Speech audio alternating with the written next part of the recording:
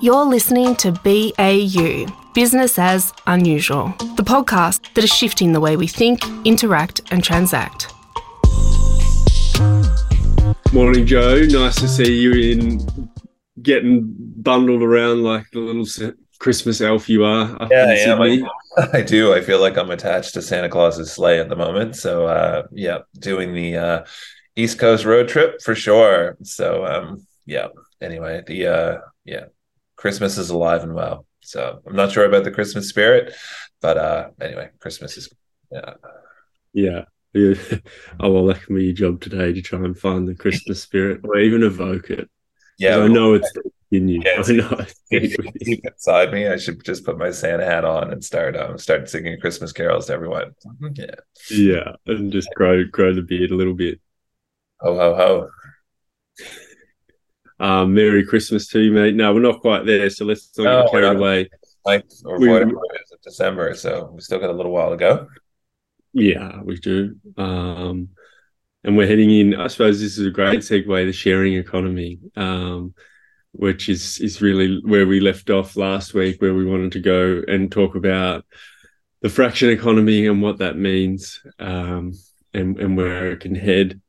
And what are the incentive models to head us there? And I think to really caption that deeper is like we've jumped off Airbnb, couch surfing, all these different models that have sort of played and people are getting used to the concept. But I think if we could like gauge it a little bit, this convo into utilities, and the energy sector, I think, is an interesting one. That's where we were sort of heading last week, and like what sort of incentive model is needed in that space to start getting people to add, share, take, and move it forward. Because really, there's an opportunity there for some form of I don't know if community-owned assets is the right word, but it sort of is.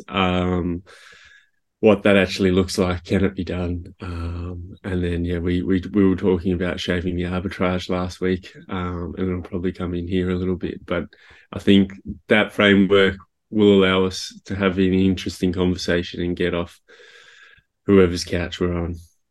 That's true. Yeah. So but I guess to start, understanding that, why were they renting the couch or why were they renting out the room is that it's often to do with like incentives, so that they actually had extra and they needed extra kind of inventory, or so to speak, or extra kind of room, or an extra asset that they thought they could make money. Asset, keyword there. Absolutely. And it is a keyword. And the part that you're going to start to see, I think, in things like energy is exactly those types of things. So people who have excess capacity, which is a lot of people who have solar, but at the moment I think the incentive is there already. People try to pass it back to the grid, but what there isn't is there isn't the ability for others to come in and do two things. One is kind of fractionally share that with each other, and a mechanism and a way to do that so that, almost like I've been thinking about this almost as like a bank account of energy. So like if we had a bank account of energy, whereas you have debits and credits, which is broadly how your power bill works, at least here in Australia, where you can add back into the grid at pennies on the dollar to what you buy it for and what it's sold back for. But maybe there's a way that there's actually a bank of energy. So in terms of that, you sign up, but it's almost like you have a bank account, and that's kind of like you've got a credit card and you've got a savings account.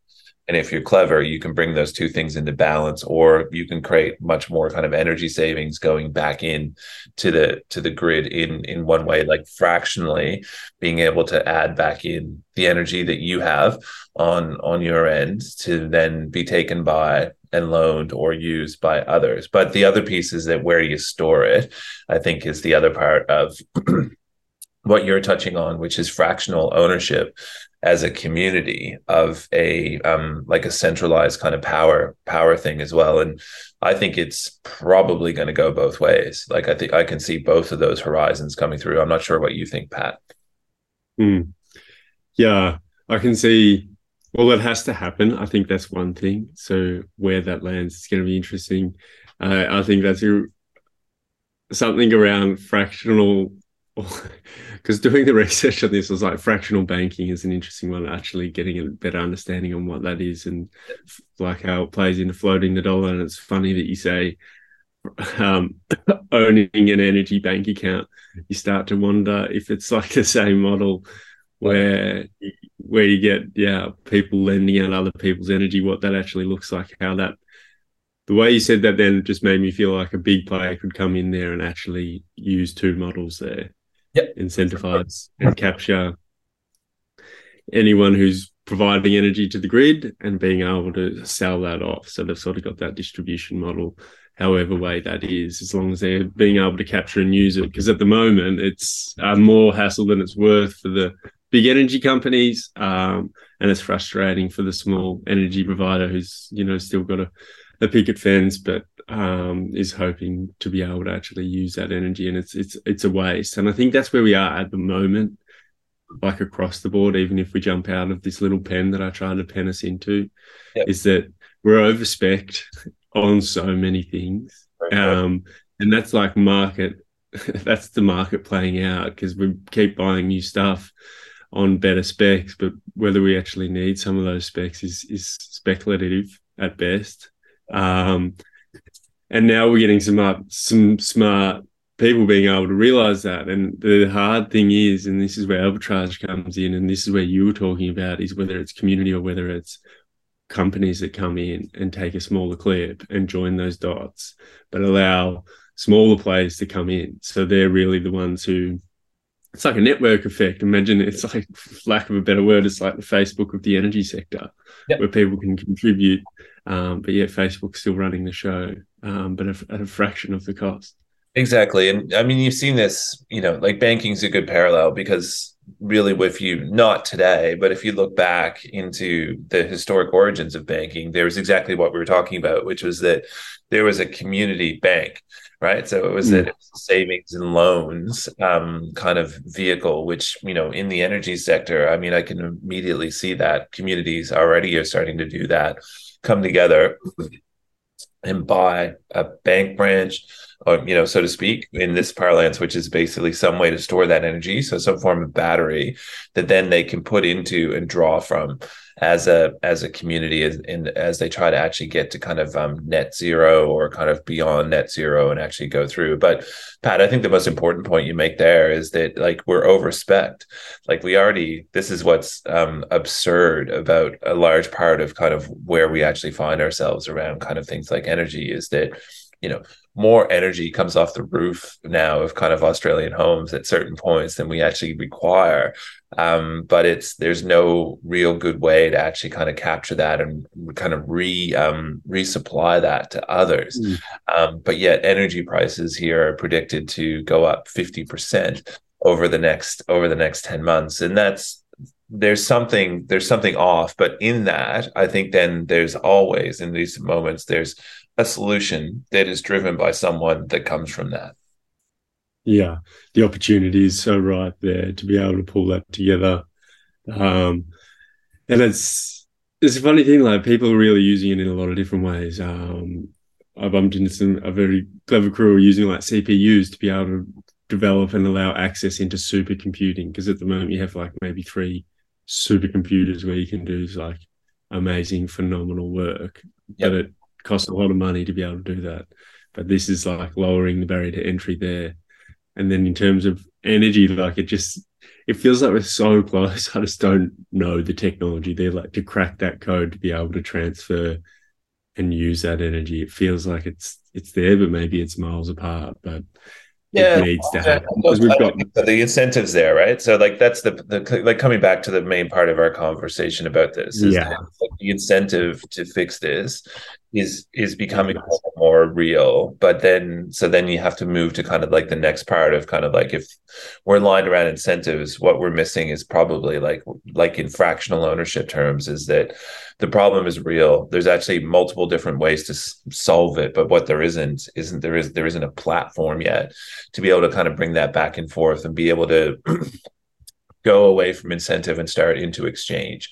So like, I think slightly different in that there's still going to need to be a distribution network at some level. So it's kind of almost like the internet kind of waiting for servers, right? So that we can kind of build all of this. But I think that's coming. But then I would say you'll start to see models that look, not exactly the same, but quite similar to what we've seen in kind of in tech in terms of like, in social and everything else, where you kind of, or I guess kind of used kind of like optimizing assets. So like an Airbnb-ish model is that there'll be all of these things that come through and multiple different ways of doing that all have different perspectives on ways to do it. But the part that I really kind of, think is most interesting is who's going to build the infrastructure. Is that going to be the community, or is that actually going to be private, or is it going to be government in terms of like big G government? So in Victoria, we're about to find out. So I think, we're going down a path under Uncle Dan to make sure that we kind of get it sorted out in terms of more of a state electrical kind of bringing that back. But the intention behind that, I think, would be quite different than perhaps where you see a lot of these community-based projects, which is really they're going, we just want to be resilient and off-grid ourselves. So we're basically building our own microgrid or macro grid, depending upon the size of it. But you see that everywhere. Even apartment towers now are starting to build their own off-grid way of dealing with each other. So yeah, and it'll be interesting to see it played out. And as you say, the incentives there, as long as the environment's there for people to actually have a go at different ways, because I think we can get the crystal ball out from this perspective, but there's a few things that need to play out for people to figure out what works for them and what works for everyone. But yeah, the danger with when government comes in and owns it is that they can try and stifle a sort of a vibrant market. It's just the risk and reward that plays out. Action needs to happen. What that looks like then for innovation is interesting. But it feels like there needs to be some serious innovators in this space to feel free to really try and push the envelope of what is possible. And as you said at the start, the incentives there, the rewards there, and the awareness is there. Like public I've never heard energy prices spoken more of, and I think it's only going to get bigger. So if you looked at the data on that, I think everyone nearly who's paying an energy bill has said energy prices at least once over the last 6 months, and we'll probably say it once more across the board. There's normally an expletive that goes in front of that, though, Pat. We'll leave that one out. And that's across the globe. That isn't an Australian experience. So it's there. Even if we get out of Uncle Dan's shadow, that's a Victorian problem to actually have to deal with. But I think the innovation's going to come through regardless. It's just maybe not going to happen here in Victoria. Yeah, I mean, but maybe it will, right? It's hard to know where it'll come from, but it's definitely going to come. And the part that we probably should talk about on this is so the fractional piece of this and how people will actually transact and how they will store value, I think is kind of also interesting, and where there needs to be significant innovation. But I mean, again, like when you look at it, all the tools are there for it to be able to do. So like things like even like, there's no real reason you can't have like an energy coin, right? There's no because ultimately this ability to exchange is what's missing, because I can't take, for example, the energy coming off of my roof. And even if there is a system in a way, I might want to pull just basically like, let's just say I'm super positive on energy, I might want to turn that into money, right? And that's the other thing that's kind of missing, is this system's ability to take that and kind of create credit that can be turned into cash, so to speak. Yeah, and it feels like when we're talking, like it's all there. You can use a banking model. You can even use fractional banking, where it's like this side of the globe needs X, but they're going to come back. We're only going to take a small clip, understanding that they're going to be big in energy when the sun comes, because we've done the math. It's all there. But yeah, to your point, which is really like, what can you develop a currency off it, essentially, or a token economics off it? 100%. You could definitely, and I think it would change the way we think about energy and what is currency. Like that's where we sort of are at the moment with how expensive energy is, and what resilience is. And then it gets into how do you trade it? And then, as you say, how do you reward it? And is a token the right way? It seems so. It'll definitely bring token economics back to the fore if it landed. Well, I mean, but I think that's, that's kind of part of like the where to next with this conversation, I think, is that, so if you kind of in this space, if you take kind of the incentive is actually there, the infrastructure, like if you kind of start to score it, the infrastructure is medium in terms of where it's actually at. So there's a lot of installed generation, but what there isn't, the job to be done is to actually make sure that we can enable that power to go back and forth between places. So in essence, but I mean, a lot of the tech for that does exist. So like a smart meter is in theory set up to be able to actually kind of enable exchange like this. But then what we start to miss is that it's kind of like, it is the fractional ownership bit of like what happens when we exchange. And I think what you're talking about is really cool in that it's either going to be about kind of currency or like it's going to be about like reward. So there might be like a savings thing that comes through, but it's also then there might actually be an ability to be, someone who makes money make my livelihood out of energy.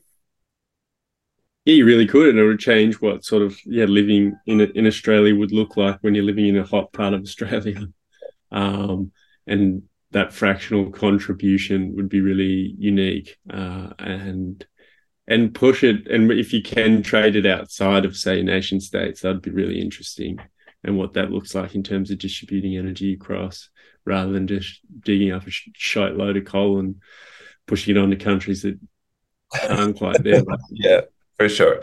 But you're seeing that these, like Singapore, for example, has done that, right, in conjunction with the Northern Territory here. So they've built a giant cable under the sea. I still don't quite know how that works, but presumably no. Same as the internet.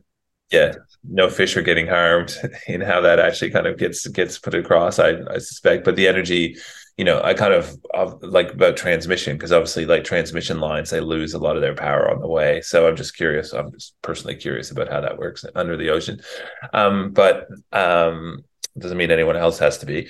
But then when you kind of look at the kind of the NT, like, I mean, it is like, if you think about its proximity to kind of Asia, etc., and places like Singapore, there's no real reason that that model can't work and be replicated across kind of Southeast Asia, at least from an Australian perspective.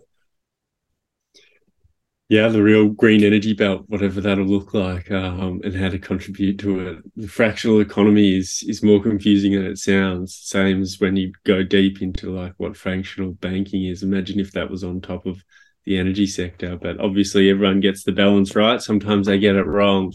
But we're definitely going to need people to push this forward, and it seems like it is. In terms of where it lands in the future, whether it'll be an Airbnb type model or whether it'll be organization to organization, it feels like business has got a big role to play in pushing this forward, because the resilience piece that's coming, it's like, can we cap prices, like people operating costs? That's the big one. For sure. And also, under a changeable climate. So if you think about like what we're talking about, so if you're like a major grocery store chain and you're able, or like a major hardware store, but you're able to operate because you have your energy sorted out while everyone else is closed, that's, again, it's competitive advantage. But I think there's going to be so many of these little models that pop up. So like, to kind of, the first part of the kind of the question on kind of, will we actually see this within the next 5 years? I mean, what do you reckon? I think we will. I think we'll start to we're seeing it. Yeah. Like the piece with Singapore, like that, it's there. It's just like, how far will we see it down? I feel like we'll see people trying to crack the nut of like an energy token for sure. And it's probably there. We just haven't dug deep enough. But whether it'll stick and people will get behind it, that's probably a piece for a few to play. But hopefully, like I feel like it'll tie in a few things that you and I often push for, and that is like a space where people can contribute and can have that sort of utility feel. Because at the moment, as you say, the Christmas spirit, you've been out and about, it's hard to find, but maybe the energy Santa's coal sack could change, and it could be a little bit more. It could be a little bit more give and take, reward, and thankful for the energy bill to be down a little bit and fill it with more plastic. Yeah, but that yeah, exactly. So we can spend it on other things, but that could be it. Like that, and when you actually look at 5 years, so if you say like as an industry, it's a big tick, right? It's growing, but it's quite industrial. At an individual level, it's happening. So people are taking themselves off grid, etc., kind of more so than ever before. But it's really this middle piece around kind of basically this peer-to-peer bit that might be the part that we're still building in 5 years' time. But I reckon at an industrial and an individual level, it's all coming. But then historically, what you see is the layer that goes across the top. Yeah, like if I was to go out on a limb, I feel like we've always said this is a big parallel with the way that the internet's disseminated. And I feel 5 years from now, there's going to be some wild technology that will allow us to transfer energy, maybe not as clunky as it is now. In Australia, we have huge, ugly power lines, and those power lines cause a lot of fires in Australia. And I just think that's going to be pushed. And I think we will be able to have those peer-to-peer enabled technology where it is low cost. One that we're always on is storage. I don't think we have. That's the one piece that's missing on the peer-to-peer. We don't actually have way to store. We're not overspec'd on storage yet. We're overspec'd on everything else, but we're not overspec'd on storage because it's all on the grid. So that's probably the piece on peer-to-peer, or whether you can transfer it directly, like use. Now you're overdone. Can you send it over here? Yeah, true. Yeah, and maybe that's, kind of where we go next episode is kind of like if you step out of energy, like what else in terms of where we'll actually see fractional stuff. So like, are there other spaces in the world that aren't always reliant on kind of like, I think, an asset to be able to actually kind of correct fractional ownership of things or fractional relationships between one another? And kind of creativity certainly feels like it's one, but I'm also interested about how you're already starting to see kind of more and more of this, not in the kind of the hokey section of kind of freelancing, but actually in the kind of the real sense of kind of basically that's getting more and more kind of chunked apart. So that's one thing I would like to chat about in terms of kind of that's moving towards more fractional contribution.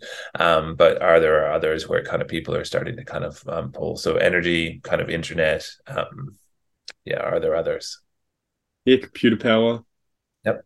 All right, done. Yeah, let's go there. All right, well, we'll do that next time. And we'll be together, I guess. So I won't be in a random hotel room, and you'll still be there, though. Yeah, just actually in the studio, not in HQ. Not in HQ for sure. I'll step out of HQ, the Brains Trust, and join you next door in the studio, Joe. But good luck out there, Santa's little helper, bringing the Christmas cheer. Thank you so much, Pat. That's a great place to leave it. Cheers, bud.